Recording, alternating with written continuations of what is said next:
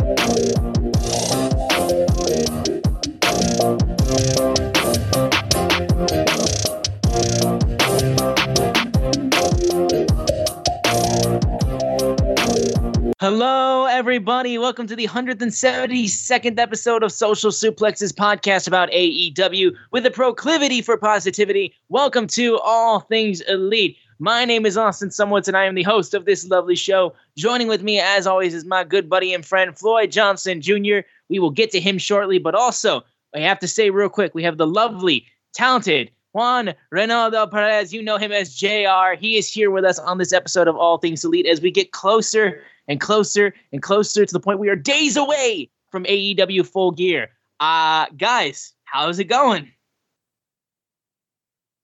JR, how are you today? First of all, thank you, Austin. I don't think anybody besides my mom has called me lovely. I don't even think my mom's called me lovely, so that means a lot to me. Thank you. And I actually, last week, just celebrated my 8-year wedding anniversary, and me and my wife are getting ready for a trip to Boston and New York next week. During Thanksgiving to celebrate Thanksgiving and then like the early Christmas festivities in New York. No, tell them what you're really doing, you traitor. Tell them what you're really doing, you traitor. So I'm going to War Games. You can't say it like that. It's not as good as the sound because the other guy is now here. William Regal, the guy who made that show so big because of the way he says it, he's here, not there. Chris Brown once said it. These hoes ain't loyal. Maybe talking about JR. Like I said, like, real quickly, I told Floyd, this is the way I go Survivor Series. Survivor Series terrible. I would never go Survivor Series. It was the only big four I would say that I hadn't been to. I would never go there. The minute that, as I refer to him now, Papa H, stop. We're gonna do War Games of Survivor Series. I told my wife, hey, we gotta go to Boston. All right, man. Hey, I feel you. I'm sure that'll be a lot of fun for sure. Now, we got a lot to talk about on this episode of All Things Elite. Now, we are days away from Full Gear. We had the go-home show of Dynamite. We're recording this right after Dynamite just went off the air on our day right here, November 16th. So we're getting all of our thoughts out right now, fresh out of our mind. Everything just wrapped up. We're not going to talk about last week's Dynamite because, all in all, it was kind of a filler show getting ready for the go-home show for Full Gear. So our focus is going to be on this and then our preview and predictions for All Elite Wrestling's Full Gear 2022 full match card besides any type of pre-show matches that were announced or buy-in matches. Those have not been announced, but the full main card seems to be announced already. So we're going to give our predictions to what that has, but that's down the road. Before we get into the entire show, though, guys, we want to make sure you guys continue to follow the show on Google or Apple Podcast and download this show. If you listen to us on Spotify or wherever you listen to us, please give us a share with your friends, family, coworkers, whoever you wish. You can also leave a rating and a review. And the easiest way for you guys to support us is on social media. Follow us at AT Elite Pod. At Social Suplex are the guys that make this show possible. Check out all the other shows they have on their network. I am at Austin Sumowitz, SZUMOWICZ. Floyd is at Floyd Johnson Jr. on Twitter. And JR, can you please let the lovely people know where they can find you on social media? You can find me on Twitter at Lucha Professor. I will be honest, I'm in the middle, as you know, as the world knows, we went through a little bit of went through a midterm election, and I'm getting a detox from Twitter and all the nonsense and Elon Musk. So I'm there. I'll be back hopefully one day. But yeah, Lucha Professor. Yeah, he does not like when he doesn't like the Elon Musk. Now runs Twitter. Yeah. That's a new one, Yeah. Elon Musk. I've been hearing Muscatino. I don't know why, but I've been hearing Muscatino. $8 for a check mark, garbage. Anyways, we got a lot to get to. Now, I want to let you guys know that the notes that I have in front of me, which I always look back towards when we do the show, we have a big news of the week that we always talk about. And since we're coming right off of Dynamite just a few hours ago, just wrapped up and went off the air, the big news of the week is written down here as Floyd is annoyed. I did not even mean to rhyme that, like, at all. Yeah. I was just annoyed, and my name happened to be named Floyd. He's annoyed. He's pissed off. He's angry. He's royally pissed. And I guess should this be your time to get on your soapbox? Yes. I'm not going to be the angry one for once. This time it's you. It's you. So, 3 men start a fight at a press scrum, get suspended, and they get booked on Full Gear before FTR. How does that work? What? How does that work? We got 10 matches, 10 amazing matches. I think the card is really solid. You'll hear me talk about it in my more analytical, nice language. But fucking FTR is not on the card. I am flying to fucking Newark, New Jersey to watch Rampage and Full Gear. FTR has been used since All Out a lot. They stepped up when other people dropped the ball, when other people were distracting from the company. They stepped up. They worked. They've been to UK defending their title. They've been to Japan defending their title. Waving that AEW flag all the way around the world. Representing the tag team division. They had their match against Swerve and Our Glory. They did the business. You know, they did all of this. They'll tell you, cheer for the Acclaim, love the Acclaim. They scissored with the Acclaim. They love the Acclaim. Company guys. One of your best tag teams and hottest acts in AEW. And somehow, they can't get one of the 152 spots on your pay-per-view show. You literally put on the longest pay-per-views ever. I think the last time we were at a pay-per-view, there were 14 fucking matches. And FTR can't get a match, and I know it's Wednesday, you might throw it away on, but why are you making me wait? Why are you making me wait? Why are you going to make me wait to Rampage for them to get thrown on the pre-show? I want to punch everybody in the throat. I love Tony Khan. I love how he books, but oh my God, why are they not on the pay-per-view? Let's look at this year. They only were on Double or Nothing because they came out with CM Punk to celebrate. You know, they got on All Out, woo, in a 6-man match, not for the tag team titles. Why can they not get a straight tag team match on a pay-per-view that means something? Why is this so difficult? They are one of your best tag teams in one of the best tag team divisions in the world, and they can't find a team. You even got them an angle going around with the Austin the Guns right now. The Gun Brothers. They have an angle. So you have a match. Why are they not on the show? I don't want to hear about ROH. I don't want to hear about Wrestle Kingdom. I don't want to hear about any of that other shit. Why are they not on the title show of the company they fucking work for in one of their 5 this year pay-per-views? Why? Are they talking shit about AEW? Nope.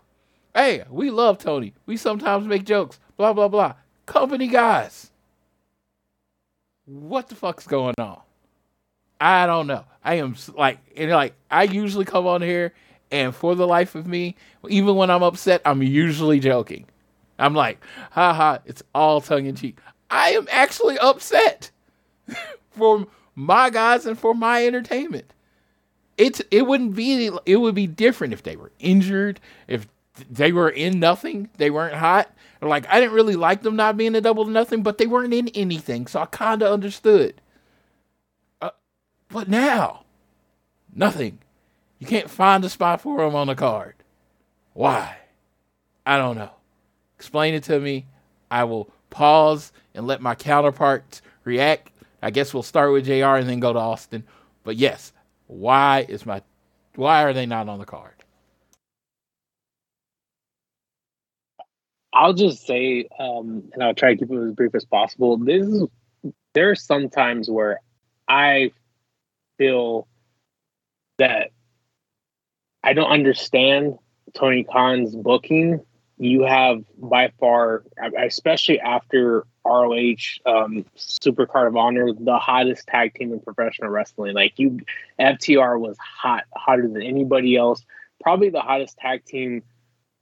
I mean, honestly, I felt since probably like in at least 3 or 4 years, hotter than the Young Bucks were at their highest point, with just the way the crowd was just ravenous. When I say that, I mean in America, was ravenous, and the crowd that AEW was able to bring. And Tony Khan does this thing with some talent that he gets them hot, cools them down, gets them hot, cools them down. And that's how I feel that goes on with a talent like FTR. And I don't understand it. Even with the feud with the Gun Club, and I love Austin and Colton, but they're at a tag team that's at a level below FTR, and going into Full Gear, they should be in a higher match with a higher caliber tag team. And I think the other part is, obviously we know Final Battle is coming within about 3 weeks, but we don't even know what FTR is doing for that to try to get us excited. Say, well, at least this is what they're doing for Final Battle.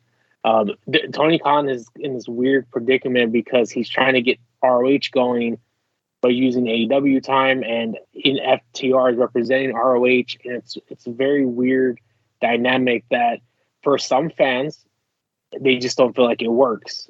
Some fans, I think they enjoy it, but I think with FTR, especially with how hot they were, I mean, the way I look at it, as it'd be like a team such as back during like the Attitude Era, where there was like the New Age Outlaws, all of a sudden they got hot and they're like, you know what, let's just take them off TV for a few weeks.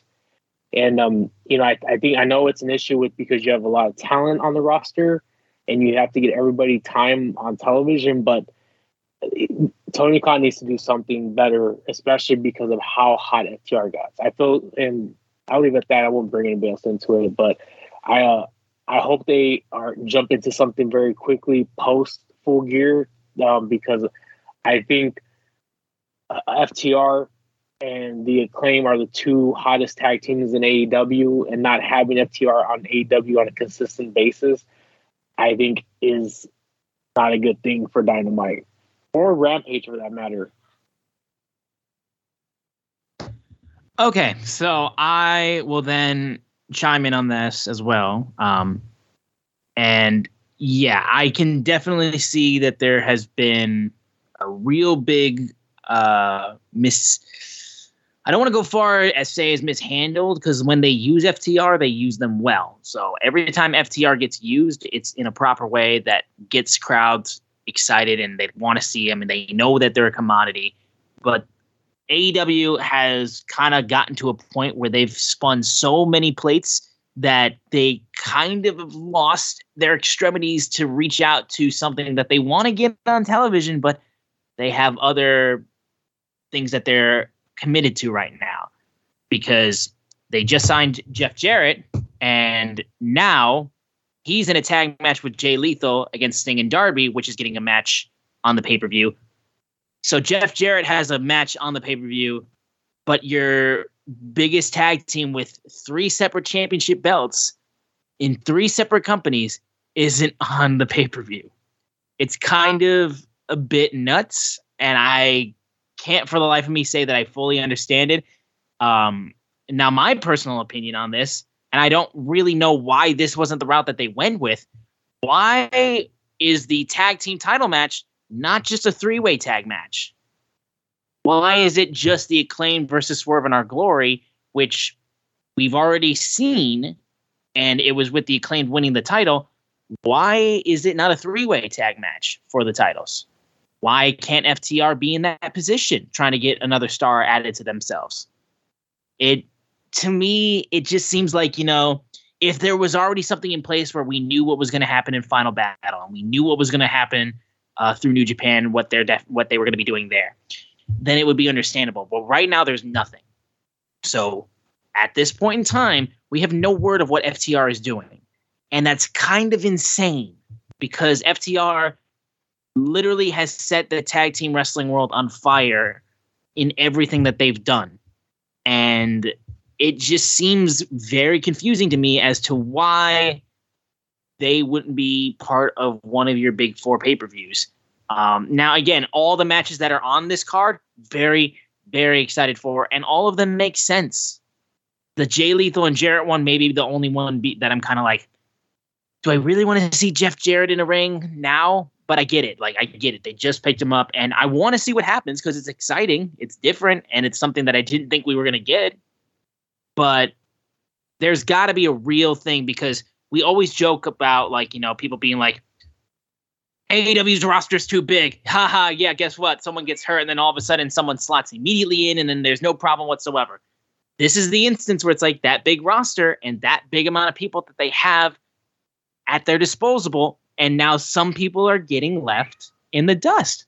My cat is literally meowing at a wall. But regardless of the fact, I get it. It's frustrating to see FTR not get a spot right now. Not saying that they can't still, because we still don't know what the buy-in matches are, and we still don't know if this is the full extent of the card. But it is confusing to me why FTR isn't trying to, how Tony Khan isn't trying to really use FTR as much as they could. Hell, I mean, you have the Acclaimed versus Swerve in Our Glory. We're pretty solid that the Acclaimed is going to win, and then Swerve in Our Glory is going to break up. Have the Acclaimed get the win, and FTR doesn't get pinned, and Swerve in Our Glory gets pinned because, oh shit, Swerve Strickland fucked over Keith Lee, and then just blah, blah, blah, and then, oh, the FTR didn't win, but they're still in the match, and they're on the card. It doesn't seem like that difficult of a way to get them in there, and we've seen 3-way tag matches in AEW done really well. I don't know why they can't be in there, especially when just last week we had them save the Acclaim, hand back the AEW tag team title, saying, like, we want these back, but here you go. Like, and then all of a sudden you could just have them come in and be like, no, like, we told you we want those back. Don't try to think that we're not going to sit around and try to get what is rightfully ours right now just because we have other commitments. So I don't know. Again, I'm with Floyd on this. It is confusing. It's frustrating. The fact that they weren't on the show. Yeah, the fact that they weren't on this Dynamite at all, also not a good sign. But I gotta say, you really gotta figure out what the deal is, because I understand too that they're kind of, like I said, the Ring of Honor stuff. They're really trying to push Ring of Honor to get a TV deal by putting them on AEW, which hasn't really gotten anywhere since they made the signing. And people are getting tired of it now because they're like, okay, it doesn't seem like anybody wants Ring of Honor, so drop it, is what people are saying right now. Which I don't even know if I want to go down that rabbit hole, because I just don't think it's their place to be commenting on that, because we have no idea what's going on in that regard. But either way, yeah, it's disappointing though, for sure. But we'll see if things change. But I'm not. I can definitely say I'm with Floyd in that camp. I'm not happy with the way FTR has been used, because, I mean, again, they're still mega huge, and that could change in a time period. You want to strike while the iron's hot. You're doing it with the Acclaimed, and I appreciate that, but FTR should be getting some love too. Like, seriously. But regardless, I'm putting on my positive hat now for the rest of the show. Yeah, we'll move. Had to get now. Had to get that out. We're going to move forward now with AEW Dynamite that just finished up, taking place from Bridgeport, Connecticut. We opened up with a tag team match between Bryan Danielson and Claudio Castagnoli of the Blackpool Combat Club and Ring of Honor World Champion, the Ocho, Chris Jericho, recently revealed on The Masked Singer, Chris Jericho, and Sammy Guevara of the Jericho Appreciation Society.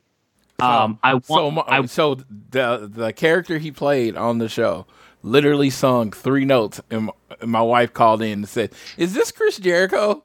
Like, I had already knew. Like, she knew it immediately. Like, she doesn't watch wrestling like that. But his voice, we saw Fozzy in concert. His voice is so unique that there was no hiding it. And he didn't. He literally try- opens up. He opens up singing "Shut Up and Dance with Me." He's like, "Don't you dare the back!" I'm like, "Hi, Jericho. How you doing?" Yeah. And then my dad was the only one who was a little confused. He said Jack Black originally. I could see because Jack Black is more of a chameleon when he sings. He can do a lot of different voices. So I think he could sound like Jericho if he wanted to, but Jericho can only sound like Jericho. Absolutely. No, exactly. Side note, too, also opening this match, I need that Claudio soccer jersey now. Like, I want AEW to continue down the path of the sports jersey merch. The Acclaim jersey, like basketball jersey, is sick. Still haven't gotten my hands on that. I would love to get that. The CM Punk hockey jersey, dope as fuck. And now we have this soccer jersey from Claudio. Beautiful. Love it, love it, love it. I would rock the hell out of an FTR baseball jersey. Sure, absolutely. I would, but Yeah, just keep the jerseys coming. They are a big I'm a big fan of those for sure. So I would keep those going. I don't know what other things you could do. Yeah, what baseball jersey you could get going for what other team or what other wrestler, but just keep them coming. I like them. I like the jerseys. So this opening match, we got a reuniting of what was their tag team name back a couple years ago? Jericho and Sammy. They were what the fuck? The Sex Gods. Gods. Les Spanish Gods. Yeah, Les Spanish Gods. Yeah, Les Spanish Gods. Sex Gods. Oh shit, Les Sex Gods. Sorry, Les Sex Gods. That's right. Yeah, my bad. But we got to see those two reunited a little bit. And I thought this was a solid match. Claudio and it's just, you got four really good wrestlers. Sammy, when he got thrown into the air, into the uppercut by Claudio, holy Jesus. Like, there were two spots where people went way higher than I thought they should have because they're just, they just got whipped and thrown in the air. And there was another moment later in the show, too, that had that similar effect. But Sammy got fucking tossed in the air and then just knocked with an uppercut. Danielson's injured eye was used a ton. The referee was distracted at one point, and Chris Jericho took Floyd the baseball bat and nailed Danielson in the eye. And he also tried to hit Claudio with the baseball bat, but ended up getting swung around while the baseball bat was not able to make contact. Then the match finished off with Claudio taking the bat, holding it behind his back, and then proceeding to put him in a sharpshooter after the swing. And that caused Chris Jericho to tap out. And a big win right there as we get closer and closer to Full Gear for that four-way. Jericho just got pinned by Claudio, the former Ring of Honor champion, the guy who Chris Jericho beat to get that title. So little big moment right there. But yeah, I thought this was a pretty good opening matchup. These four worked really well together. And I think it was good for a lot of people that the Ring of Honor stuff, right out the gate, you got that Ring of Honor stuff that either some people are into, some people aren't into. And you kind of got it right then and there for people that wanted to see it and people who wanted to get it out of the way. But I thought this was a good opening match. We'll go to JR first for this ROH tag match. The one thing with the talent in the ring, they're all exceptional. But I'm just going to quickly move on and say, after Full Gear, I'm ready for the Jericho Appreciation Society and Blackpool Combat Club to go their separate ways. I think no, for sure, yeah. So it's been they've had a lot of interesting matches, and all the individuals in it, including Eddie Kingston and Santana Ortiz that were part of it. Going back to when Floyd and I were at all of us were at Double or Nothing for Anarchy in the arena match through the Blood and Guts match. But yeah, I'm ready for some changes. But like I said, they're all exceptional talents. Oh, yeah, that's me. Now, all right, Floyd. Think this is leading to Chris Jericho, Claudio at ROH again, but I'm really excited about this Fatal 4-Way, and this match was a great build up to it. Claudio now has, I think, two submissions, or a submission and a pin over Chris Jericho over the last few weeks, so we were really built up there. I just want to see exactly how it goes, if Sammy plays his role, or is there some dissension between Chris Jericho and Sammy. But yeah, we're really looking for how this Fatal 4-Way ends. Yeah, all right. We then moved off, and we had the AEW World Tag Team Champions Anthony Bowens and Max Caster, the Acclaim, come down, debut their brand new music video that they aired. We got to see Captain Insano in the intro of the music video, so nice little spot there for Paul White. Loved it. In the music video itself, I thought was dope. Had a nice little beat to go with it, and Max's bars that he put in that video was good too, and the people that they got playing Keith Lee and Swerve Strickland were very good. After they got that opening music video, we had Bowens go one-on-one with Swerve Strickland in singles action. Daddy Ass was fuming at Swerve Strickland because he was still injured after getting his hands and fingers snapped off by Swerve on Rampage a couple weeks ago. He jumped him before he got to the ring and eventually got kicked out. And then we got into this match where Bowens got beat up a ton. At one point, Anthony Bowens had blood coming out of his mouth a bit. And Anthony Bowens took a lot of punishment, but also brought a lot back to Swerve Strickland. However, he was not going to be able to beat Swerve one-on-one, and Swerve proceeded to come out and just get a nice big victory heading into the Full Gear. And they were really pushing Anthony Bowens' shoulder and how his right shoulder took a lot of damage and how he might not be 100% going into Full Gear. We'll see if they end up continuing that idea on Full Gear itself, if he's taped up in any sort of way. But Bowens takes some damage and gets beat up a bit by Swerve. Swerve getting a little bit of revenge after the music video, making fun of him and Keith Lee. And yeah, I thought this was solid enough. I don't think it was anything outstanding, but it was good. It was a nice way to make sure you got the build going towards Full Gear. And yeah, we'll go ahead and give this off to JR first. I have to agree with you. I mean, the one thing, as much as the criticism we had earlier with FTR, but the one Acclaimed has been must-see television. There are people that I know that don't even really watch AEW. They like that love the Acclaim. I mean, you talk about getting up-and-coming talent, and this is what people talk about with AEW is the future professional wrestling, and the Acclaim is, just very spot on. The best to me, since All Out, easily the top two reasons to watch AEW. Yeah. So when you talk about the actual video, the diss track, I thought was hilarious as always with the Acclaim adding to their thing, adding to their just distinction as being the most over team in AEW. Honestly, I think they're kind of Young Bucks level of over right now, especially at the beginning. I think they have reached a level of over that me trying to be as impartial as possible. Again, this is my positivity. I think they're the second hottest tag team in AEW history right now. I think they've reached that level. They have passed FTR. Like everybody loves the Acclaim is a real thing.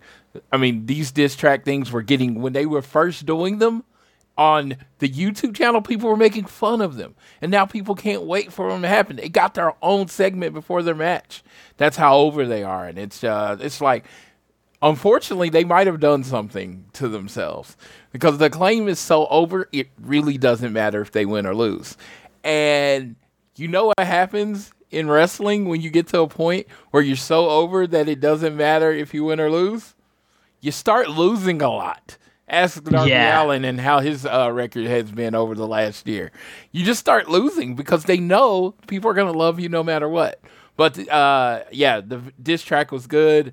He called Swerve out for having little D energy, and I thought that was funny. Yes. And a lot of how they were cutting the promo and with Keith Lee, and he was talking all proper and all that stuff.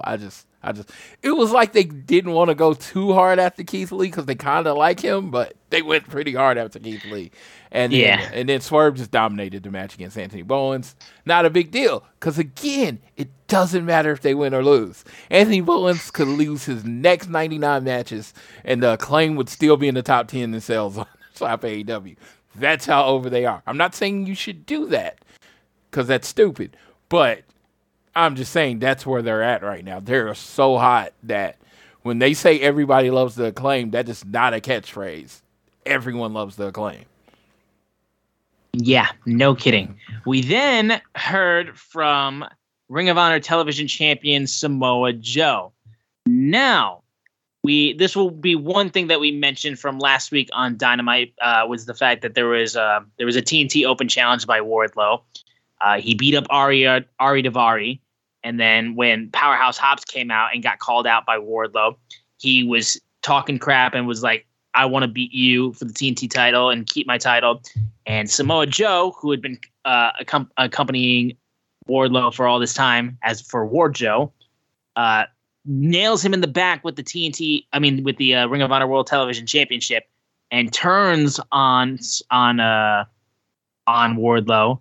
And just this episode after that singles match with Bowens and Swerve, we had Samoa Joe talking to Tony Schiavone, basically being like, "You're saying that it's a shocker that I did what I did to Wardlow, but it's shocking to me because is it shocking for me to refuse to be a victim? Is it shocking that Wardlow ran his mouth week for week and failed to recognize the most dangerous man in the room? And because of that mistake, he paid the ultimate price." He said, "I'm not going to be a victim like most people in this building. I saved myself, and if you or anyone has a problem with it, they can take it up with me." And that's when Hobbs comes down and being like, "You know what? I've been kicking Wardlow's ass this whole time, so I can just come down and beat you up too." Wardlow's music hits. He comes down and out from the back from the crowd and spears Samoa Joe. Powerhouse Hobbs come in. The locker room has to separate all three men. And this would lead to the announcement that for Full Gear, we are getting the traditional one match in AEW, which is the big meaty men slap and meat match. Wardlow versus Samoa Joe versus Powerhouse Hobbs for the TNT Championship. And this, like, I point to this. I'm like, see, Joe got in on this whole deal to be able to be in this match for a three-way. Why couldn't FTR? But I digress. But huge announcement, I do think, because I think this match could be a real stellar match because all three of these guys work really, really freaking well. And I think it has a lot of ability to try to make the TNT Championship seem bigger because, like I said, they really have not been able to run with that title very well at all. But I think this has the opportunity to really elevate that title as well, to be able to give that a chance for it to be used in a way that people should pay attention to it, because you have these three monstrous men who are going to fight for that belt, and I think that's a good thing.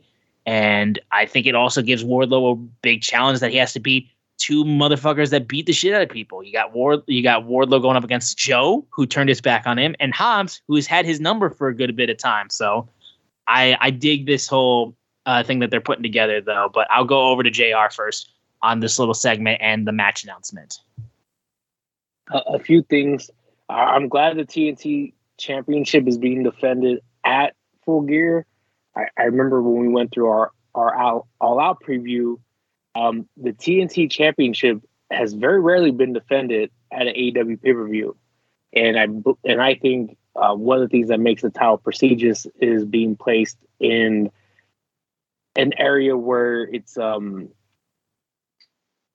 like a pay-per-view where you build up storylines for it. The second thing is, one of the issues I've had with AEW is sometimes the chase is greater. The chase is better than the reign. And, some situations, whether it's Kenny Omega's AEW championship reign, it was amazing. But in some situations, in this case, I think Wardlow getting to the becoming TNT champion was better than his run, especially he had a very horrible run as TNT champion in the summer. And I think finally in the most recent weeks, he gained some television time being champion with matches like with Matt Taven. But I feel like it hasn't clicked.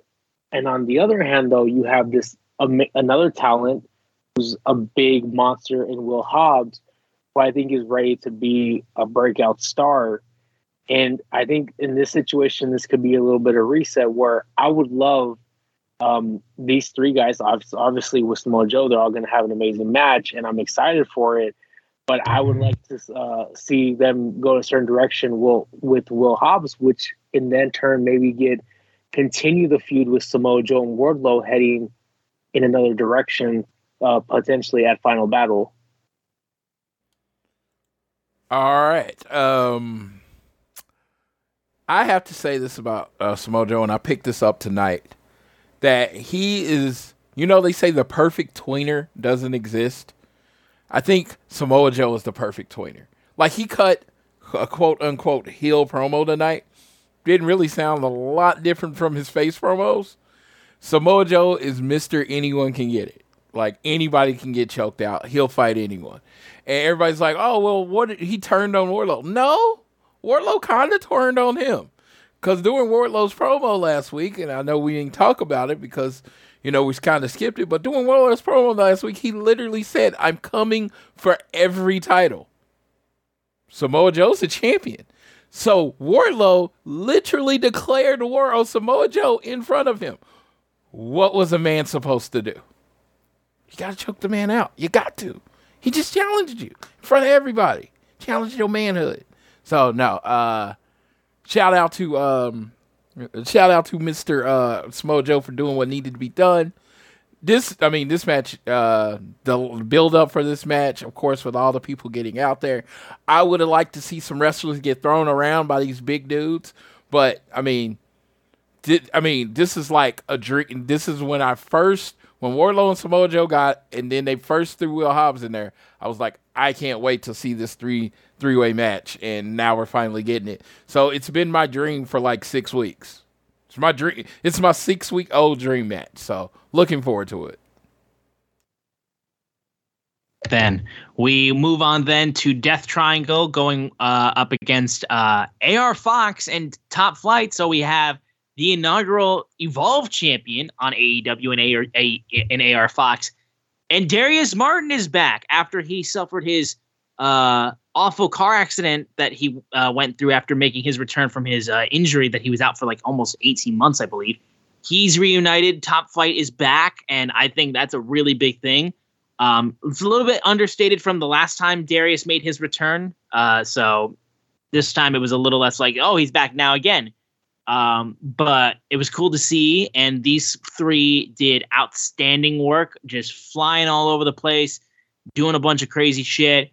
There was one point where I believe Ray Phoenix had Penta holding on to Dante Martin, and he threw him up into the air when he had him in like in a waist lock. Throws him up and catches him, and Fennec. What the fuck? Like, that was the other situation where when Dante just got thrown straight the fuck in the air. So I thought that was a crazy cool moment for sure. But in the end of the day, the trios champions themselves, Death Triangle, win the match, and they then get on the mic as Pat gets on the mic and then proceeds to say, do you think we're stupid? Do you think we don't know what's going on? And we haven't seen the videos and heard the rumors.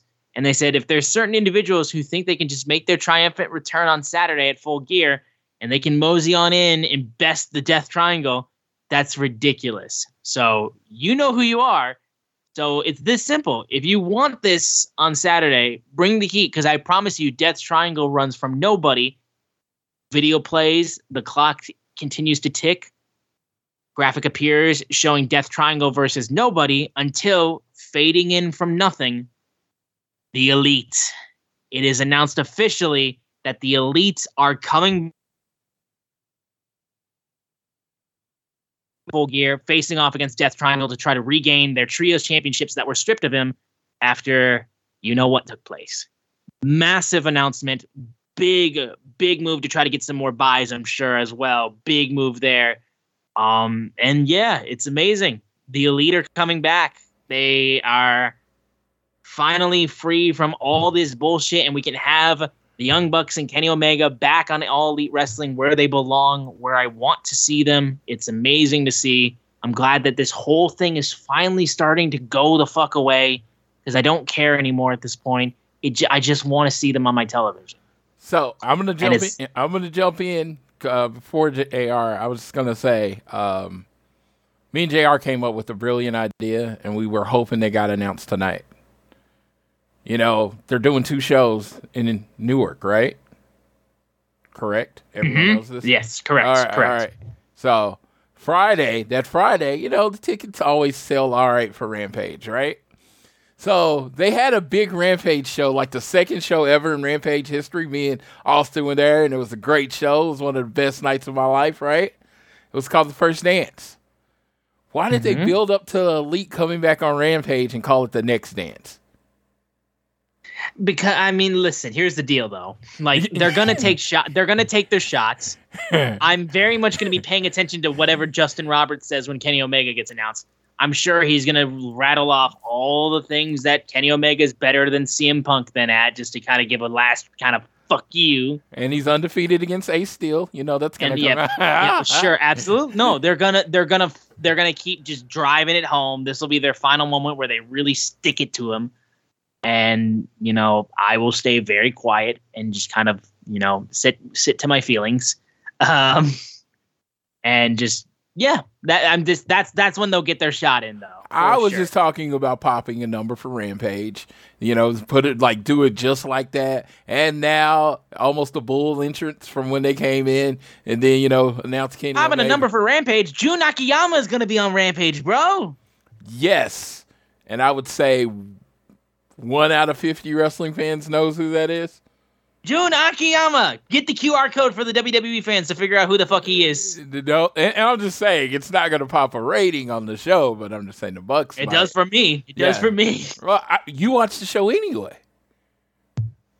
That's not popping a rating. That's just the same person tuning in this week that tuned in last week. That's not popping anything. It's like, so no, I'm very excited about Jun Akiyama. When I was going off on my FTR bitter rant, I had a couple lines about Eddie Kingston and Jun Akiyama, but I'm really excited about that match. So I'm gonna let that be. But no, I just had to get that idea because me and JR came up with it, and we just like, man, it would be super petty. So we figured they weren't gonna do it, but it was kind of fun. And but no, yeah, them coming back on a full year, I definitely think they've sold a few thousand pay-per-views based on that. Because, you know, some people have not liked the energy of the build, and we'll hear about that from JR a little bit later. But, you know, and some people are like, oh, man, this is just like every other card, and it's still a solid card. Whatever. You can stand on, you can be on whatever side you want. But the idea of them actually announcing the Elite for Sunday, and it's the Elite versus the Death Triangle. In what day, in what universe is that not like a classic match? You know what I mean? Absolutely. You give them 10 minutes, it's a classic match. You give them 30 minutes, it's a classic match.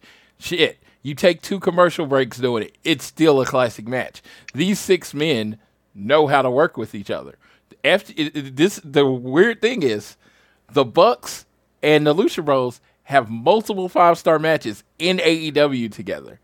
Kenny Omega and Pac, their Iron Man match in Kansas City, right before, I believe that was like right before the pandemic happened, is considered seriously one of the best TV matches in AEW history. Another 5-star match.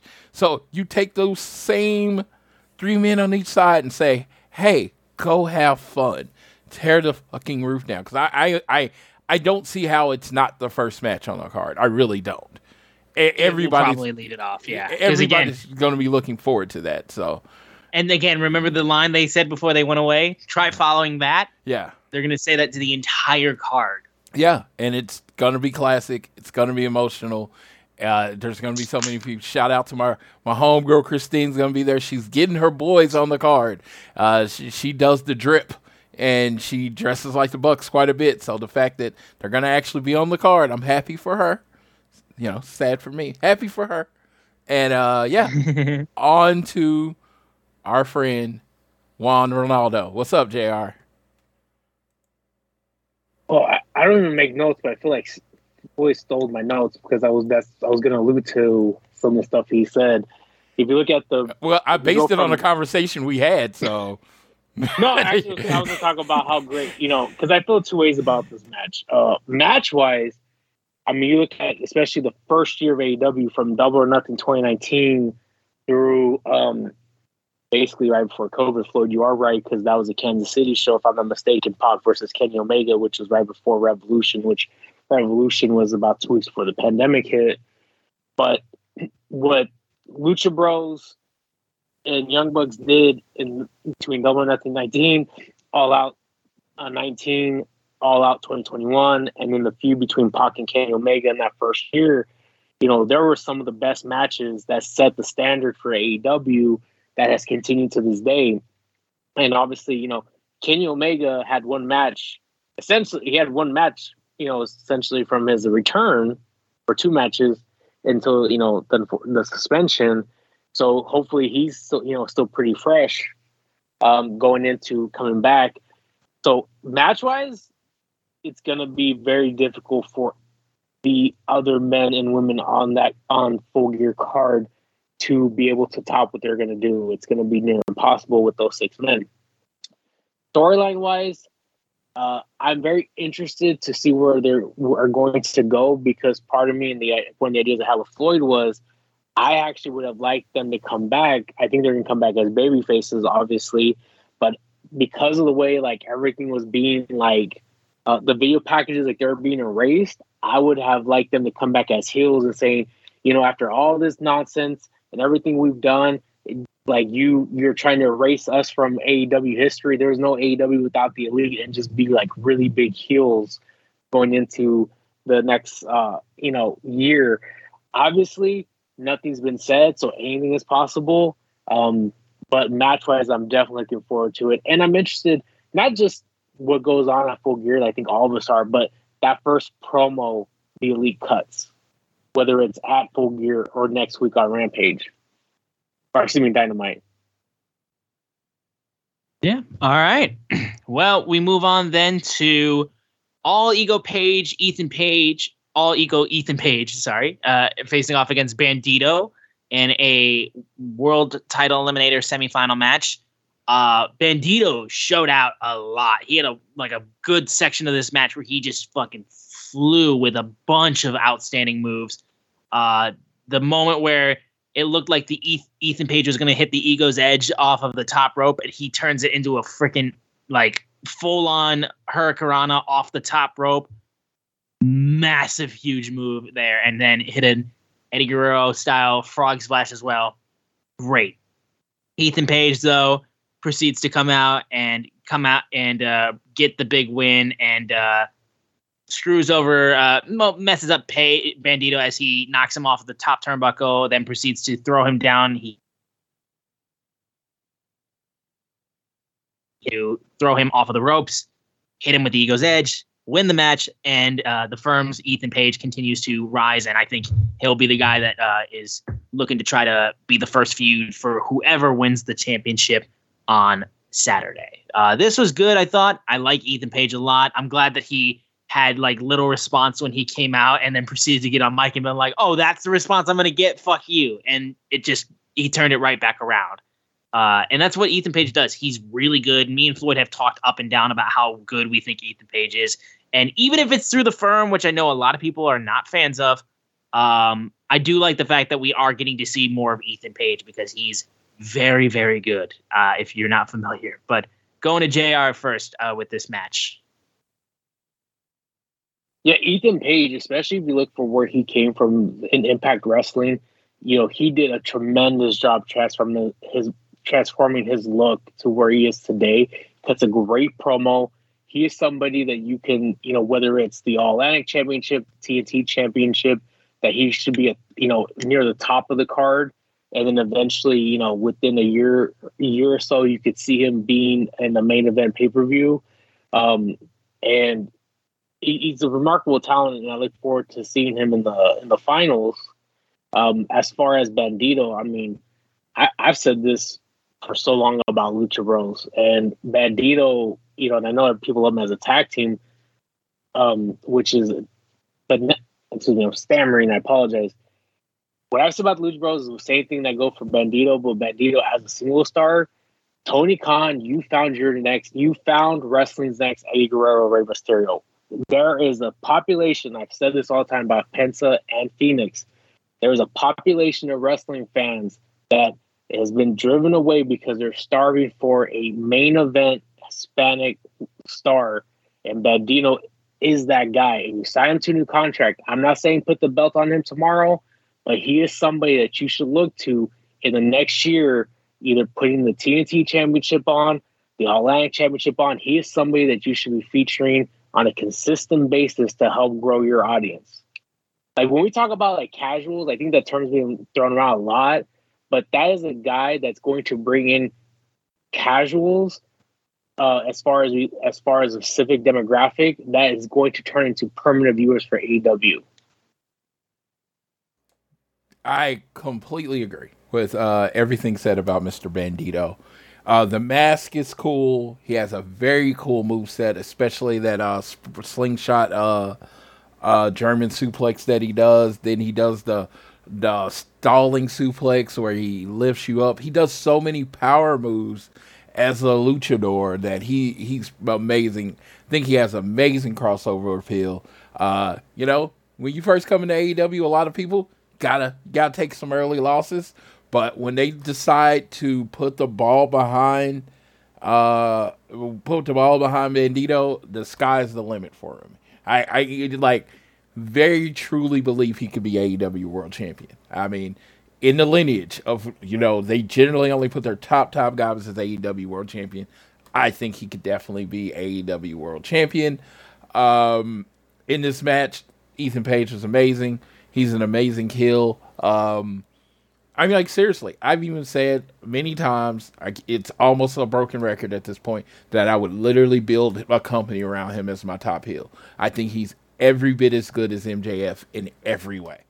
I mean, especially once he got his physique together and he's ripped, I think he's huge, he's strong, he can do comedic, he can do everything. And this match was a great match. Everything was timed well. He got the pin. He's now in the finals, and I believe Ricky Starks has to win, or Ricky Starks and Lance Archer, whoever, has to win 2 matches before they get to All Ego. So I think they're going to end up pushing that match. Either they're going to make it a triple threat match and add it to Full Gear, or they're going to end up pushing it to next Dynamite. I don't know. They really haven't told us what's going down. But, it was a really good match. Really excited about Bandito's future. All right. We then had an AEW Interim World Women's Champion Eliminator match between the Interim World Champion Toni Storm facing off against Anna JAS. This was fine, honestly. You knew that this was kind of leading into what we were going to get in the main event, which was the face-off. Toni did well. Anna did well. There's not much to complain about the match. It's just, 2 girls that are good wrestlers, but just there's not much going into it. Jamie Hayter came in after the match was over when Toni got the win from the Texas Cloverleaf. They got into each other's face, had a stare down. That's your tease for Full Gear. You got it at least. So, you got a little face off there. So there's that. There's not much else I can add to this. It was there. It was, it's not bad. You just kind of can't say much about it if I have to say anything else. So, JR, do you got anything you want to add to this semi-main, I guess we'll say, though this was the final match of the show? One of the things I talked about Jamie Hayter is that there is a huge contingent of fans that want to see Jamie Hayter become AEW Women's Champion. And I think there's some money to be made, and you look into the next feud between Jamie Hayter and Britt Baker. And I think there was a possibility at one point that we're heading that way, and until the big signing of Saraya that changed course, which obviously that makes a whole sense in the world. But I think moving in, I don't think Toni Storm has gotten. I don't think she has the same traction as Jamie Hayter, and I think there's just a lot of people that are looking forward to Jamie coming up on top of this. And I think they've done as much as they can to build this matchup. I think if you actually look probably in the last year as far as AEW women matches, whether it was involving Thunder Rosa in the past, But I feel like this, they've done quite a bit to try to help it. It just seems kind of a little bit like it's missing that. Like you have your, and no pun intended, like you have your stick of dynamite, but you're missing like the fuse. I think that's just like the one thing that's like it's there. It's just I feel like there's just a little something missing to give it that explosion. Yeah, this was the obligatory women's match on the Dynamite show. That's what it was. The face-off was the face-off. I literally, I have no real comments other than that. All right. Well, then we'll move on to the main event besides the match, which was the face-off between Jon Moxley and MJF. Floyd, do you want to take this over? Because I think my internet might be kicking in and out, and I don't want to talk about what happened and then get booted out. So you can just let the people know how this segment went. Okay, so Jon Moxley comes out and cuts a Jon Moxley promo. He's the toughest person. He doesn't care. He'll fight anybody. He'll beat him up. MJF's not ready for him. He's crazy. He's not really right in the head. Blah, blah, blah. He's Terry Funk promo. Old school Terry Funk promo with a little Jon Moxley mixed into it. He's crazy, dude. MJ, the Firm comes out. And it's not even the whole Firm at first. It's just Malcolm. What's his name on here? Stokely Hathaway. I almost called him Malcolm Bivens, so I stopped myself so I could get some assistance.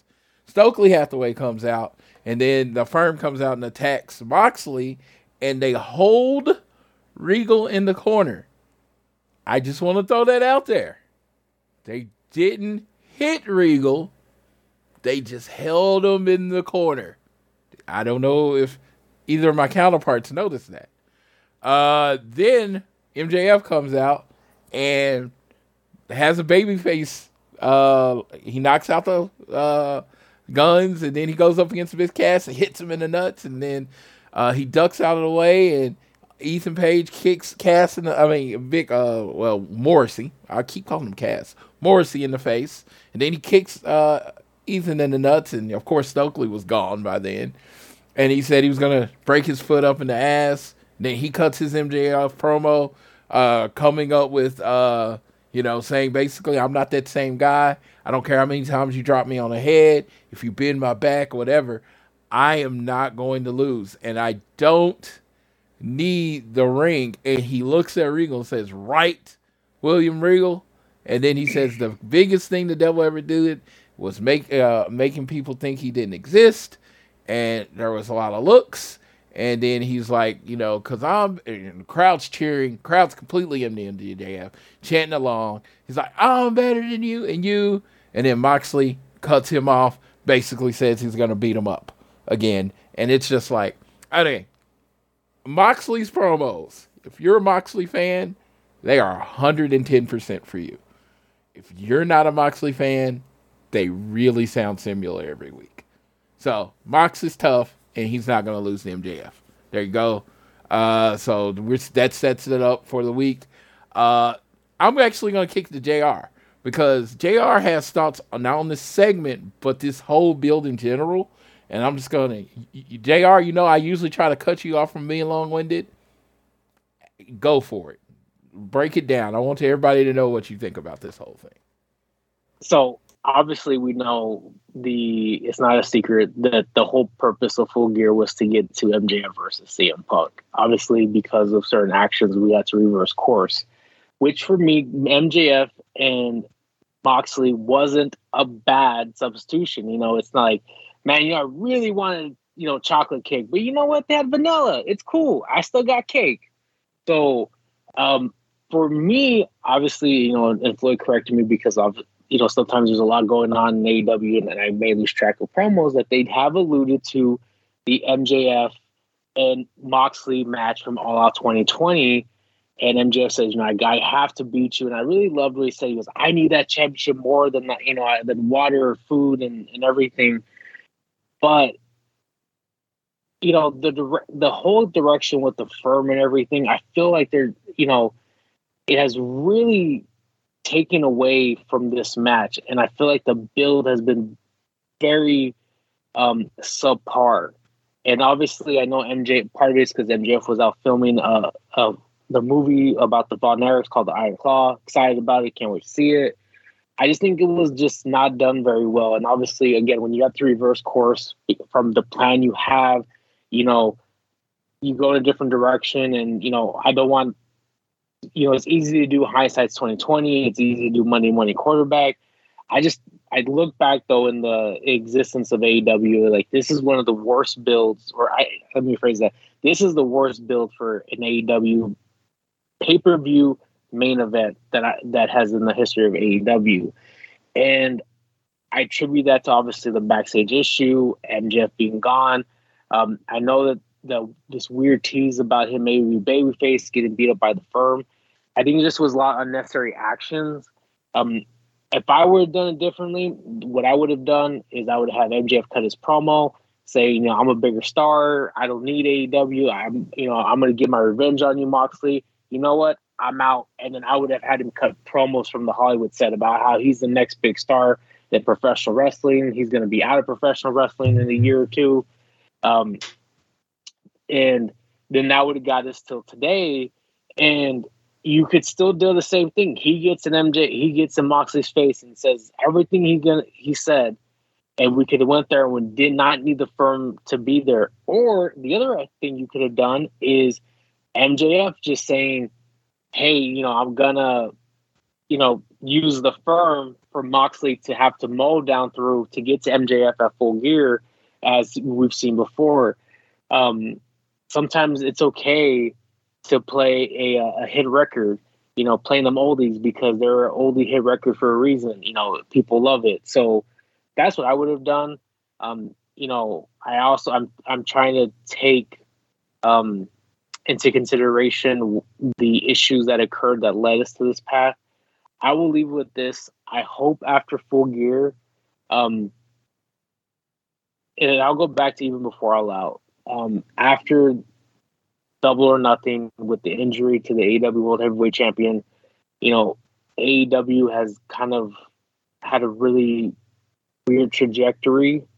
And I'm hoping after Full Gear, we have a good reset and everything gets back on track. Because the build at best was mild today.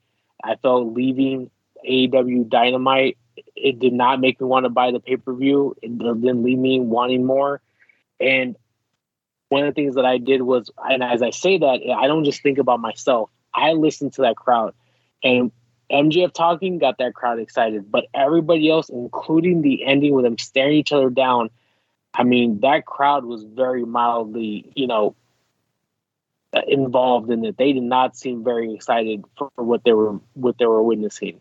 And I just don't think that's a good way to, you know, that was your ending for your go home AEW Dynamite. I hope maybe something happens at Rampage. There's a lot going on at Rampage, so I don't know if they're going to revisit this. But like I said, hopefully after Full Gear, we hit a reset and get back on a new trajectory that's in the best interest of the talent that is a part of AEW. Because the AEW, for even with the stuff that I've criticized about, including this, they gave us a lot of good matches, great matches, good storylines, great storylines. I just think, you know, this has been kind of a dark time in AEW, and they've done the most they can to withstand it. But I think moving forward, though, I hope that we are able to come back to what we know and love about AEW. Yeah. All right. I guess I'll go ahead and close things out on that, because I think JR touched on a lot of things that I was going to say already, which is that, you know, okay, basically, yeah, it's all good. I'm talking right now. Okay. So yeah, JR pretty much touched on everything. Almost everything I wanted to say. AEW fans, a lot of fans' focus has been outside of the television product because of the brawl out and because of Punk and because of all the fighting and the drama going on backstage. And, you know, it's been a problem, and people fail to realize how much of a hit this has given AEW. I mean, despite the fact that we're starting to really kind of see the light from the end of the tunnel, AEW took a hit because, whether people like to admit it, and this will be my one jab, CM Punk was the guy in AEW when he got here. And they were going with him as the guy from that point onward. And it was going to be MJF versus Punk at this point for Full Gear. And then what happened after the show at All Out happened, and everything got thrown out of whack. So they're trying to course correct. They're trying to really get back on their feet, and it's been a really tough time. AEW has done the best that they possibly can to try to regain their momentum that they had going into All Out. But unfortunately, they have stumbled. And with all the bullshit that has taken place, nobody was going to walk through that landmine perfect. So, yeah, the build hasn't been great. People have been way more focused on when CM Punk's buyout going to happen, so he's officially gone. When was the Elite going to return? When was Ace Steel going to get fired? Blah, blah, blah, blah. Oh, also Sammy Guevara got into another backstage fight. Blah, blah, blah. Oh, are Malachi Black and the House of Black going to leave for WWE? Blah, blah, blah. People haven't been focusing on what's been happening on television because everything else outside of it, let's be fair here, it's been a little bit more juicy than what's been happening on television because involving a lot of drama. So I think coming out of Full Gear, I think a lot of fans are going to really get reinvigorated with AEW because I think a lot of these matches are going to be bangers. But you can't deny that it's been a rough build, and it's for all the reasons that JR mentioned right there. And it's for the fact that, look, CM Punk was going to main event this show, and now he's not, and he's never coming back, and he's done with wrestling, and it's not going to happen. So you got to find a way to, when your top guy loses, like we talked about how AEW can, like, you know, oh, somebody's injured or gone. Well, bring this guy in. It's kind of hard to do with that when it's your main guy. So, you know, I give them credit for really trying to make it out of this situation, and bringing the Elite back for Full Gear is a huge move, and I think it's great. But we'll see how AEW kind of lands this kind of treacherous, like trying to regain their balance a little bit, because I think they can make a really good, nice finish with how this show goes, and then how the rest of AEW's 2022 goes leading into the next year. I think 2023 will also be a big bounce back year for AEW from all of this bullshit, but that's looking too far into the future. That's going to close it out, I think, for our Dynamite review from last night. Austin. For the matches that were announced for Rampage, you have Athena versus Madison Rayne, Ricky Starks versus Lance Archer, and then a tag team match between Eddie Kingston and Ortiz versus Jun Akiyama and Konosuke Takeshita. So those are big matches for Rampage. The big match for me is seeing Jun Akiyama. Fuck yeah. But I think now we can just quickly go into our preview for Full Gear and give our predictions, if that's cool with all of y'all. What were you saying, JR? You called Austin's name. I wanted to say one thing, and then I'll leave it at this. And it's interesting. I just saw, for those of you who don't know, obviously Austin and Floyd know I'm an educator, and so I read a lot about, I read articles and stuff. And there was an article that I read that said that a university did a study, and it found that an individual who is the most proficient, excelling employee, but is toxic, is likely to cost an organization more money and resources than individuals who are less proficient, but are more positive employees. And I thought about AEW about that. And one of the things is, obviously, I'm not Tony Khan, I'm not writing the checks for talent.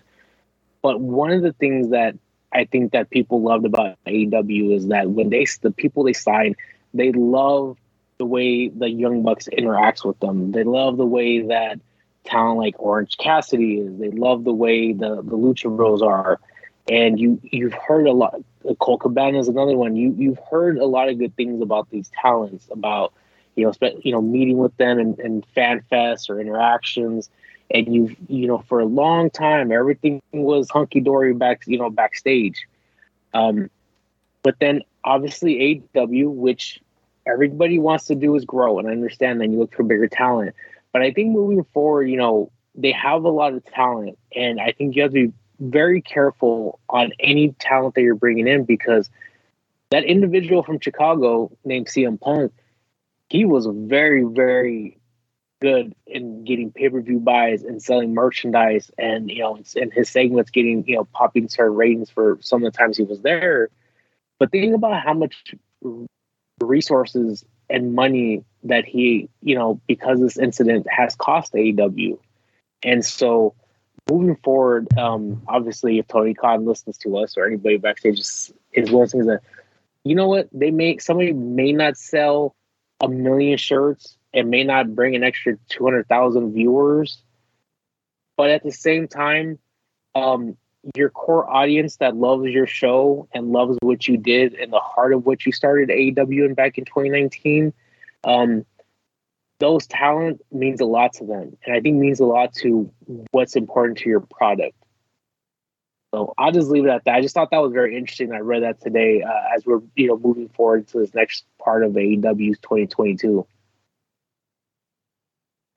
All right. Well, you want to say something last, Floyd? He's just happy we got rid of Punk, is what he's saying. That's all. No, I get it. I get it. Again, hey, I didn't pick the side. I didn't either. Well, here's the thing. I absolutely picked the side, but not trying to discredit the other side. That's the thing. I like my guy. End of story. And I know he's in the wrong, but I really don't care. And I still love the Elite. But fuck it. Like, whatever. Yeah. Let's get into the... I always point to the Shawn Michaels being one of my favorite wrestlers of all time. In the 90s, he was fucking toxic. Yes. He's still one of my favorite wrestlers. Look, maybe Punk can find Jesus or something. I don't know. I doubt that'll happen, but maybe that. Who knows? Who knows? Regardless, I'm done talking about it. Yeah. Full Gear. Let's get into our preview. First off, I guess we'll say the newest match that was announced: Death Triangle versus the Elite for the World Trios Championships. Death Triangle has been really petering in on this whole idea that like Pac's been trying to get the Lucha Brothers to kind of like get into a little bit of a darker side and use a hammer and cheat to win and do what's necessary and no limits of what you do to retain your belts. So that's going to cost them, and the Elite are going to win back their titles that they never lost. So there you go. That's my prediction. I don't feel like there's much to argue on that. If JR wants to take that. Oh hell, I don't see how they're losing. Yep. And Floyd? Let's go Death Triangle. Duela muerte. Hey, if you don't want to everybody think that you're the UVP, so the belts get put on you, come in, first match back, do the JOB. You still pop the number, you're still popping the pay-per-view number, lose. You can win it back later, but lose. Honestly, I would rather have Kenny Omega in the world title picture anyway. And I'd rather have Bucks in the tag team title picture anyway. But I think the trios division is in great hands with the Death Triangle. Great hands. I think I think you use those other three guys other ways to help increase the other divisions. All right. Moving on, Jungle Boy versus Luchasaurus in a steel cage. So we got the reigniting of this feud last week when Jungle Boy jumped Luchasaurus during his match, and he was very much getting back involved with that. I think because we're not getting Christian wrestling in a while because he's been dealing with his arm injury and he's been in a sling this whole time, I think Jungle Boy wins this match by the skin of his teeth, and that kind of closes out this feud. I don't know if Luchasaurus turns back into normal or not. At this point, I really don't care. But I just go Jungle Boy on this one. Like he's gonna like devolve into like the good something, man. I don't know. Like his mask just like changes colors midway, or lights go off, and all of a sudden he's got a green mask. And all of a sudden lights turn off, and then his green mask comes back on. He's just like, I have a PhD or whatever, and then a master's degree, and then all of a sudden he's fine. So. For me, I will say this. This has probably been one of my favorite things of AEW since All Out, because I'm really big into old school wrestling, and I love blood feuds, and I feel like this is it. And so the way that since All Out is, I can't wait to see Jungle Boy get his like get his due, like get his comeuppance. Well, I think JB's gonna win. I don't know what they're gonna do because they're still, waiting for the Christian match. But yeah, I don't. I mean, this feud ends if Jungle Boy loses, basically, because it's like, well, if every time they wrestle Jungle Boy loses, why is this still a feud? So no, I think Jungle Boy wins in this case. Should be a fun and exciting match. Again, I pointed out their familiarity with each other. They've been probably booking this match in their head for years. So yeah, go ahead and tear the house down. I probably would say this, out of all the matches, it's my sleeper for match of the night. All right. We then have the three-way match for the TNT Championship. Wardlow versus Samoa Joe versus Powerhouse Hobbs. I think this match is a situation where they really want to give Wardlow a big win to try to regain some luster on that TNT Championship. So even though Joe and Hobbs are currently the more interesting wrestlers at this point in time, Wardlow deserves some good things going his way. I go with Wardlow retaining. So I'm going to go in a different direction. I was kind of alluded to earlier, is that I feel that Wardlow needs a little bit of a reset. And I think Will Hobbs is a hot hand right now. And my God, he has one of the, besides Arn Anderson, best spine buster I've ever seen. The way he torques and gets his hip to it is just I just think it's sexy. I love the Spine Buster so much. It's amazing. I think going with him as a heel, as a monster heel TNT champion is great. But as we're alluding to, is that you have a Ring of Honor pay-per-view coming up on December 10th at a special start time in Floyd's Neck of the Woods down in Texas. And right now, all you're seeing is this graphic of Samoa Joe. You're not even seeing, Jericho, who's the ROH Royal Heavyweight Champion. You're just seeing Samoa Joe as the TV champion. And if you notice, this match is only for the TNT Championship. So the way I envision it is that Will Hobbs wins. Wardlow determines that Samoa Joe costs him the championship and leads to a feud that will play out over Dynamite, leading into final battle between Wardlow and Samoa Joe for the Ring of Honor Television Championship. Sorry, I have to be extra. Yeah, I think Wardlow's going to pin Hobbs. It's going to set up Wardlow versus Joe at Final Battle. So, Wardlow. I don't think it's time to beat him yet. All right. Dr. Britt Baker, DMD, versus Saraya in her first match in years. It's going to be the feel-good moment for Saraya to get back in the ring and wrestle. I think it's going to be a huge moment for her. I think she'll get the victory. Again, Britt Baker is one of those people we talk about. So over that, losses don't hurt her, but she loses a ton. Saraya is the big person that they brought in, and they really want to use her for the women's division and give her a big chance to help reignite the women's division. So Saraya wins. Yeah, this is this is probably right next to what I mentioned earlier with the Luchasaurus and Jungle Boy.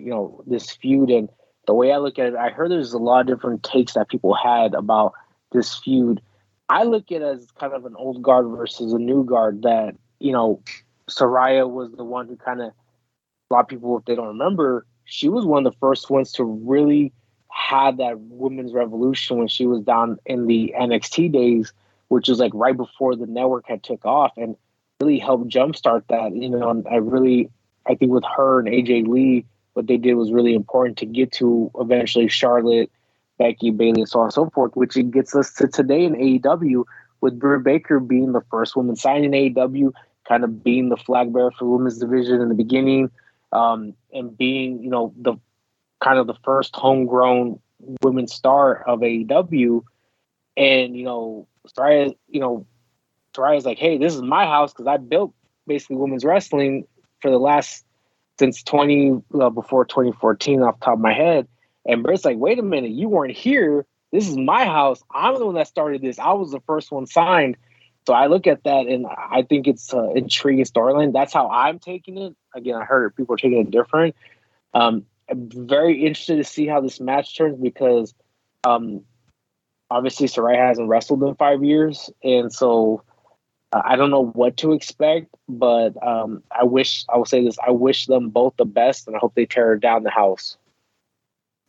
I will say this: unless Saraya turns heel, if Britt loses, she is going to get booed out of the building. AEW fans are fiercely loyal to the AEW originals. So, yeah, I don't think this looks good for old Saraya unless she turns heel or does some heelish shit where she's expecting to get booed. Because this match, once it starts and she does the finger, DMD, the whole crowd's going to be on Britt's side. And I could see it going 60-40, 70-30 Britt, but that's about as much as I see. So Saraya better be working heel. It's interesting. Yeah, you've seen and I think it's because of the Punk thing, though. It's like you've seen a lot more of like, we're holding on to our originals. Fuck these new people because it's just toxicity that we don't need and messes with our locker room mentality and stuff like that. We don't want it. And it's not a good thing for Saraya. I don't think she deserves it. Because she's never been looked at as any type of locker room issue. Everybody loves Saraya. Everything that happened with her. I actually got to add to that. Everything that happened with her happened outside of wrestling. That's what I was going to allude to, is that Saraya is actually a polarizing person because of her relationships that she has outside professional wrestling. She has a lot of heat with wrestling fans, and I think really, especially women wrestling fans, because of her significant other and his sketchy background. So she is so what you just said right now, Austin. But on top of that, having that relationship with individual sketchy background is making her really polarizing character. The way I've seen it, it's either you love Saraya because what she did, or you hate Saraya for her being the person she is. And I think added to that was her coming out with that apparel. I can't remember what it was, but it was like a non-AEW shirt in the beginning that was essentially created by her significant other. And then the song that she comes out to is by her significant other. Yeah, I mean it's an interesting dynamic for sure, and I think there could be an interesting fan reaction. We'll see how it goes. I'm excited for the match, but it's a weird time though. Still, the AEW fans are very very much really trying to pedestal those pedestals that AEW has and the OEGs that started the company, and they really hold on to those people tight and fuck anybody else who comes in that's new, because you know what, we don't need another CM Punk is what people are saying, which I get. Sting and Darby versus Jay Lethal and Jeff Jarrett. And Darby, I feel like, or do I feel like that? Nah, I'm going to give it to Jarrett and Lethal because fuck it, honestly. Again, if there's a match that I'm not looking forward to the most, it's probably this one. And it's got one of my favorite wrestlers in it with Darby. It's unfortunate, but I don't know what the fuck this is going to be. And I'm just kind of in a wait and see mindset. But I'll just go with Lethal and Jarrett because you know what? Why not? Jarrett just got signed. Give him a victory. Give him some heat. Go ahead. JR, go ahead to you. I have a little bit of a soft spot for that guy that's JEFFJARRET. That's Double J Jeff Jarrett, because I grew up, the beginning days of the assignment of TNA, so I have a soft spot for Jeff Jarrett. I'm actually happy to see him on television. I don't know why, but I just like Jeff Jarrett. This match though is one of those ones where it's like, when you talk about selling pay-per-views or selling, tickets, Sting's an icon. And having him on that card, helps that. So it's very weird. I actually was telling Floyd, I looked it up. They wrestled in 1999, 2000, 2010, and here we are in 2022. We're seeing Jeff Jarrett versus Sting. I'm surprised there wasn't anything of them down in Memphis before Sting broke out in the NWA. So back in '88. So to it, I just like Jeff Jarrett, but I think Darby and Sting has to win. I mean, I think Darby needs something, man. I feel really bad for him because I feel like he had that TNT championship run, but he just kind of, and I was thinking of this, and it may sound mean, but I feel like since they hooked him up with Sting, it's like a catch-22 where it's like he's going to be near the top of the card because he's with Sting and he's Darby Allin, has a lot of fanfare, but it's almost like he's not progressing and moving into the next stratosphere because of his connection with Sting, because we've seen him, especially on pay-per-views. I think we had him with Kyle O'Reilly, and then we had him with MJF, but I think the other times he's always in these these 6-man tags or tag team matches with Sting. If you would have asked 12-year-old Floyd in 1993 that you would have said, hey, in 2022, in your 41st year on this beautiful earth, Sting and Jeff Jarrett not only would still be wrestling, but they would be on a match on a pay-per-view for a new company that's been around, I would have said, you're drunk. This is a fever dream. I don't really watch sci-fi. Okay? This is crazy. Who asked for this? I don't know.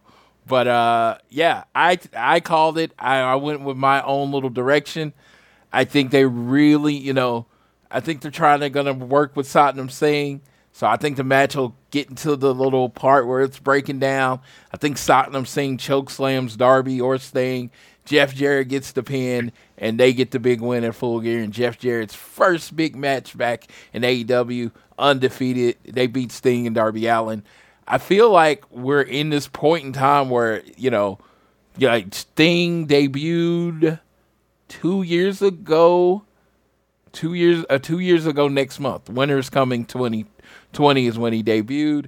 I don't know how long his contract is for, but I just think they might be winding down on Sting's use with the company, and Darby might be going his separate ways, so they maybe use this to maybe get a new ally or something like that, but I think Darby should be transitioning away from Sting.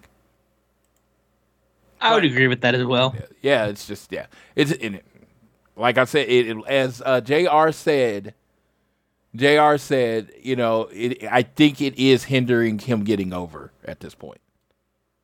At this point in time, yes.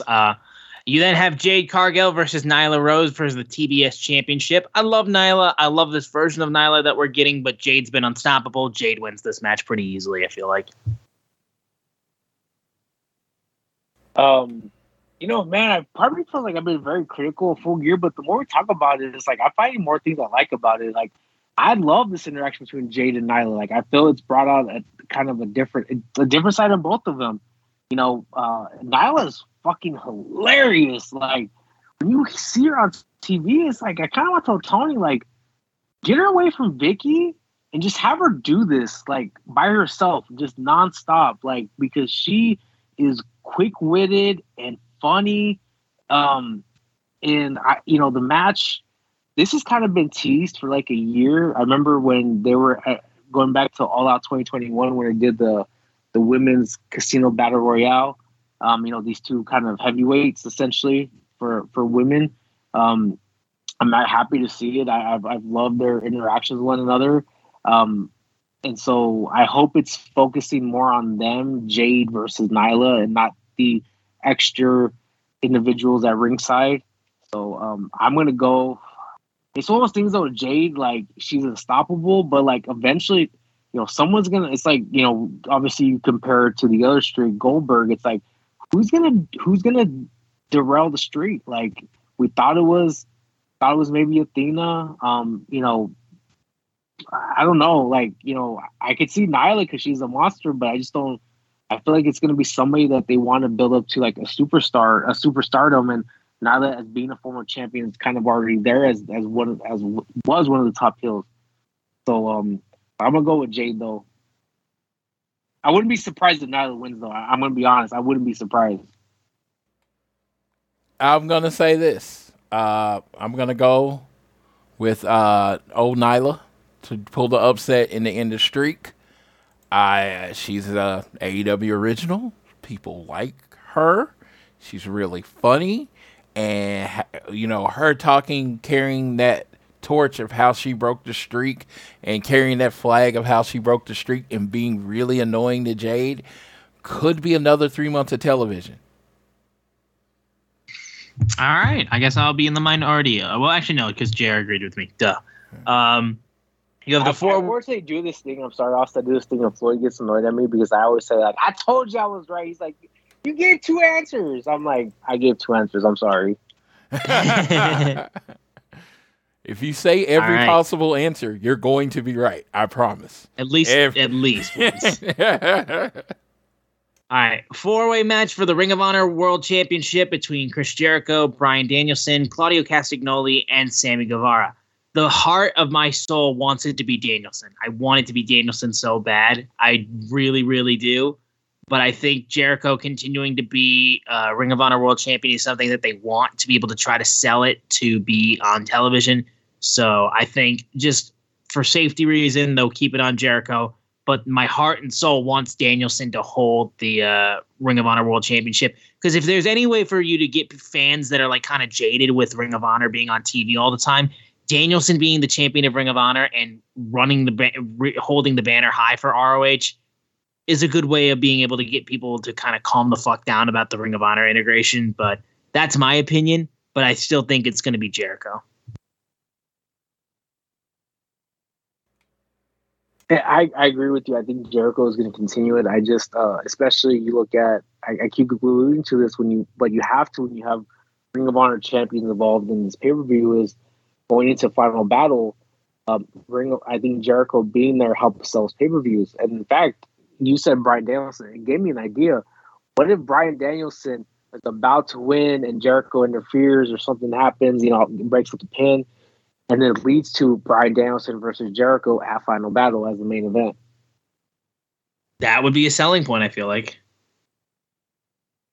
This is free information, Tony Khan. Free. Just give Floyd free tickets. I can't make it to Texas. Just give him free tickets front row.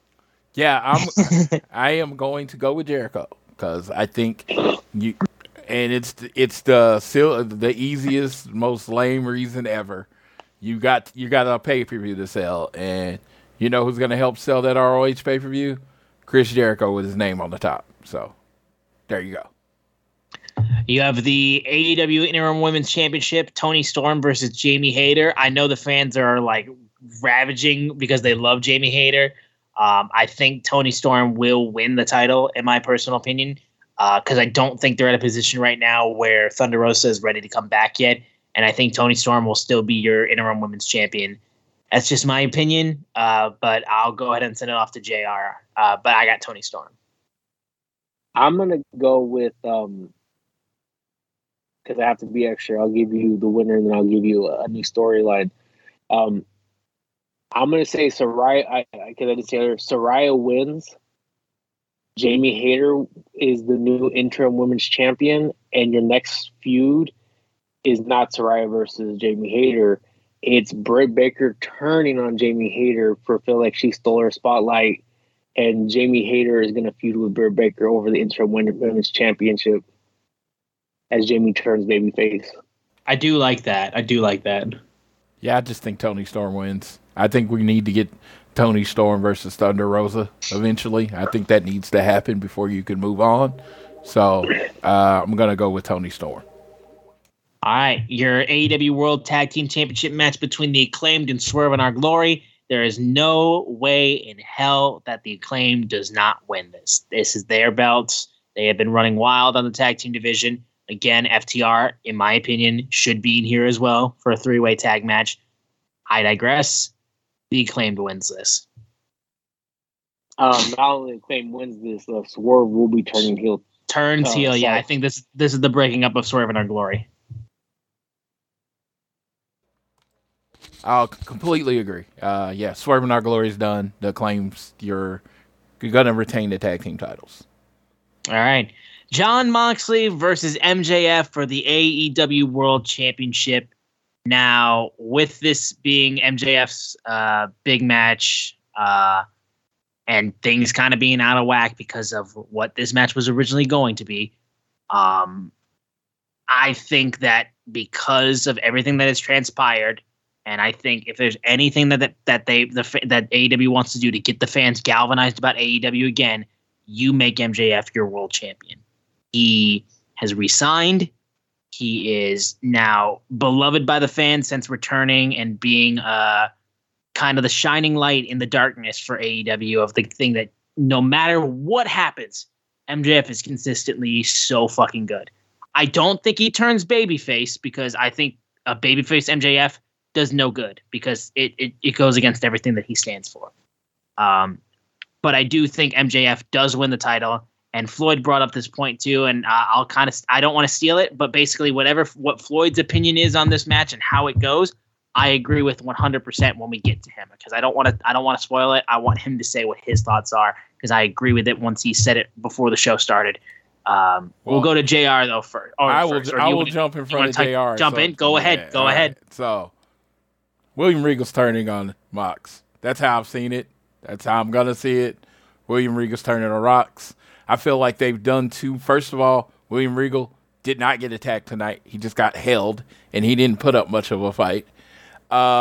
Second of all, they've made the big issue about him not using the diamond ring. And I think it's going to get to the point in the match where MJF can use the diamond ring, and he's going to take it off, and William Regal's going to jump on it, and it looks like he's going to be trying to stop him. Then he's going to hand him the brass knucks. MJF is going to hit Mox with the brass knucks and become your new AEW champion because, the biggest trick the devil ever pulled is showing the world he doesn't exist. Well, you know what? You got to go to a bigger devil, the guy that really taught people how to devil, a true villain, William Regal. There you go. Now, the JR? Man, I was going to say the greatest trick the devil ever pulled was convincing the world he didn't exist. And that devil isn't Maxwell Jacob Friedman. That devil is the villain himself, William Regal. And I thought you were going to say Marty Scurll for a second. Who? I don't know who that is.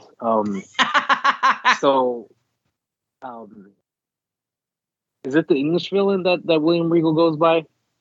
I just said it, the gentleman villain. Are you not paying Thank you so attention to much. me? I apologize. I am paying attention. I apologize because I was thinking about my what I was going to say in my head as you were talking, but I was paying attention. But I think talk about a reset. MJF, the best heel that we've been saying since like 2019. The minute that he signed, the minute that he turned on Cody Rhodes at Full Gear 2019. What another great heel turn at Full Gear would be William Regal. And I don't know exactly how it's going to play out, but it's definitely going to be what Floyd said, somewhere between brass knuckles. It may not even be, I think William Regal may end up hitting Moxley himself with the brass knuckles.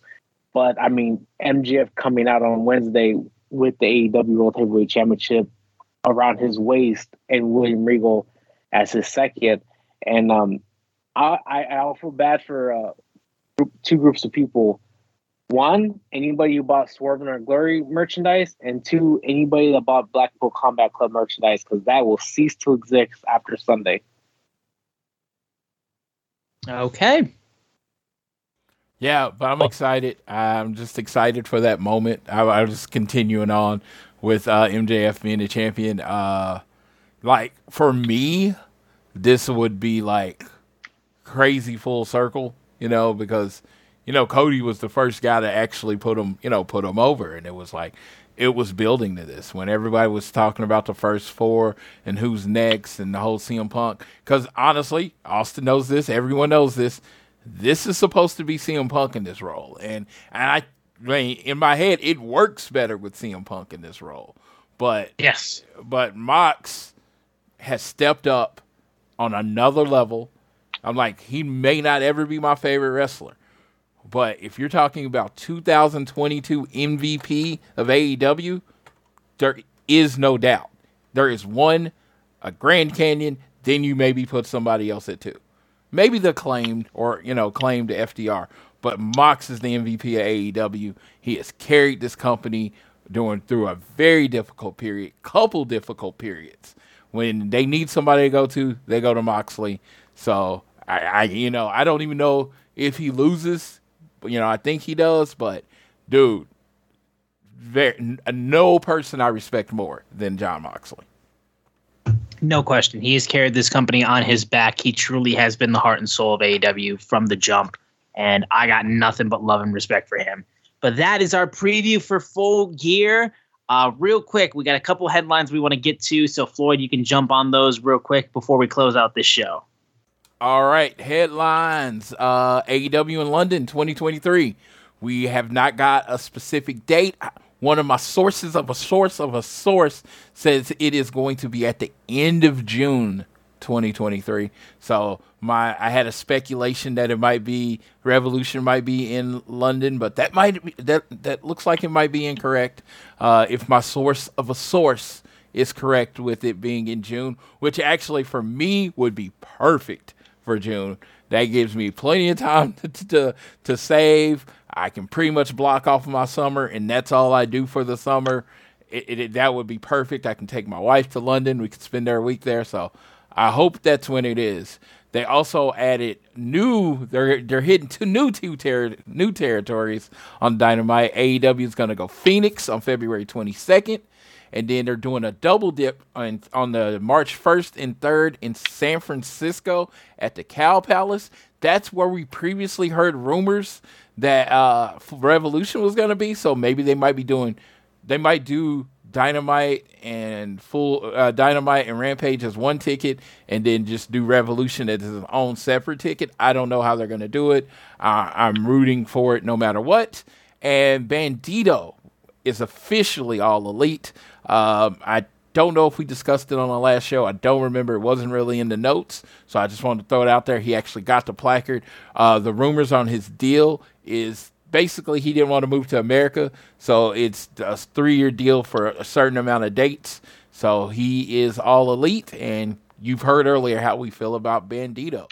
And I believe that's all the news for the week. All right. Well, then I think that will close things out on this episode of All Things Elite, as Full Gear is only a few days away. We will bring you guys our review of Full Gear once the show wraps up. And we'll try to get that out before Dynamite next week.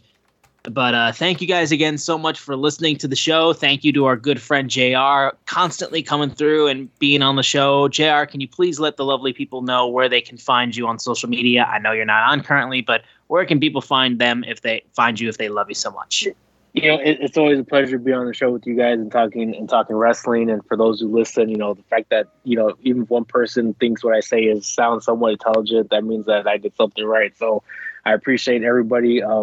You can find me on Twitter at Lucha Professor. And I'll leave you all with this as we're going into the holiday season. Everybody have a blessed holiday season with your friends, family, loved ones. Stay healthy, stay safe out there, and much love to everyone. All right. Well, again, guys, thank you so much for listening to the podcast. Thank you for listening to All Things Elite. You can support us by downloading this fun show on Google or Apple Podcasts. If you listen to us on Spotify or wherever you choose to listen to us, you can give us a share with your friends, family, coworkers, whoever you wish. You can leave a rating and a review, and you can also leave a donation through our podcast provider, Red Circle. Actually, you can't do that anymore because that's not a thing anymore. Forget that I said that. But you guys can support us by following us on social media. On Twitter, we are at AT Elite Pod. At Social Suplex are the guys that make this show possible. Please check out all the other shows they have on their network. I am at Austin Szumowicz, SZUMOWICZ. Floyd is at Floyd Johnson Jr. on Twitter. And I will pass it off to Floyd. He can close us out on this episode of All Things Elite. Hey! Thank you for tuning into this episode of All Things Elite. I love when good old JR is on the show because he definitely adds a different way of looking at it, and we get 3 different views. So, definitely going to keep trying to keep him on the big shows like Full Gear and things like that. But we appreciate you listening to the show. We put it out a day earlier so we can get as much in, day later so we can get as much in. So I know you're used to listening to us right before Dynamite, but we're probably going to be the first podcast recorded after Dynamite. So we'll get this uploaded on Thursday. Always, you want to reply, let us know what you think. Hit any of us up. We really appreciate it as we are in the Christmas season. I really just want to just tell everybody to make sure they're looking out and loving everybody. And y'all, I'll leave you how I always leave you. Whether it's home, work, or school, always do your best to be elite.